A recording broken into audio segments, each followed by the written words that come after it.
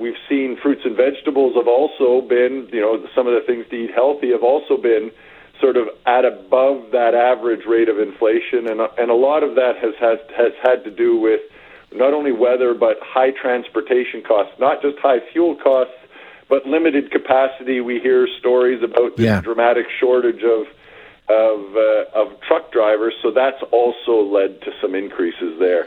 Yeah, there's so many things that are built into it. When we take a look at some of the things that we're seeing, at least locally, gas prices are down quite a bit. I mean, they're down like 60, 70 cents in Alberta over the past couple of months. So that's a big, big change. Are you seeing the kind of conditions that may bring us some relief? Is there any hope on the horizon here? Well, I think there is some hope on the horizon, partly because we just often get relief on fresh fruits and vegetables at this time of year. Apple crop is about to come off, although Nova Scotia apples are a little bit concerned about the hurricane that's coming through there. So potatoes and those sorts of things that will be using local production for, or Canadian production for, we should see some relief there. We should see some relief because, as you say, gas prices are coming down, not only in Canada but also in the U.S., which should give us a little bit of transportation relief. But also, as we get into the winter months, I don't want to get premature. As we get closer to the winter months, then we start bringing produce up from the U.S.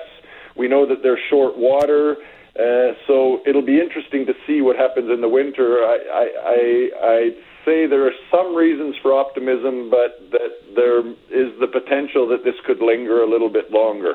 Yeah, unfortunately. What about, when you say linger a little bit longer, does that mean sort of stay at this ridiculously high level or continue to climb even more? Well, I think, as I said, some of the numbers, if you look, the big 10.8 number is compared to last year.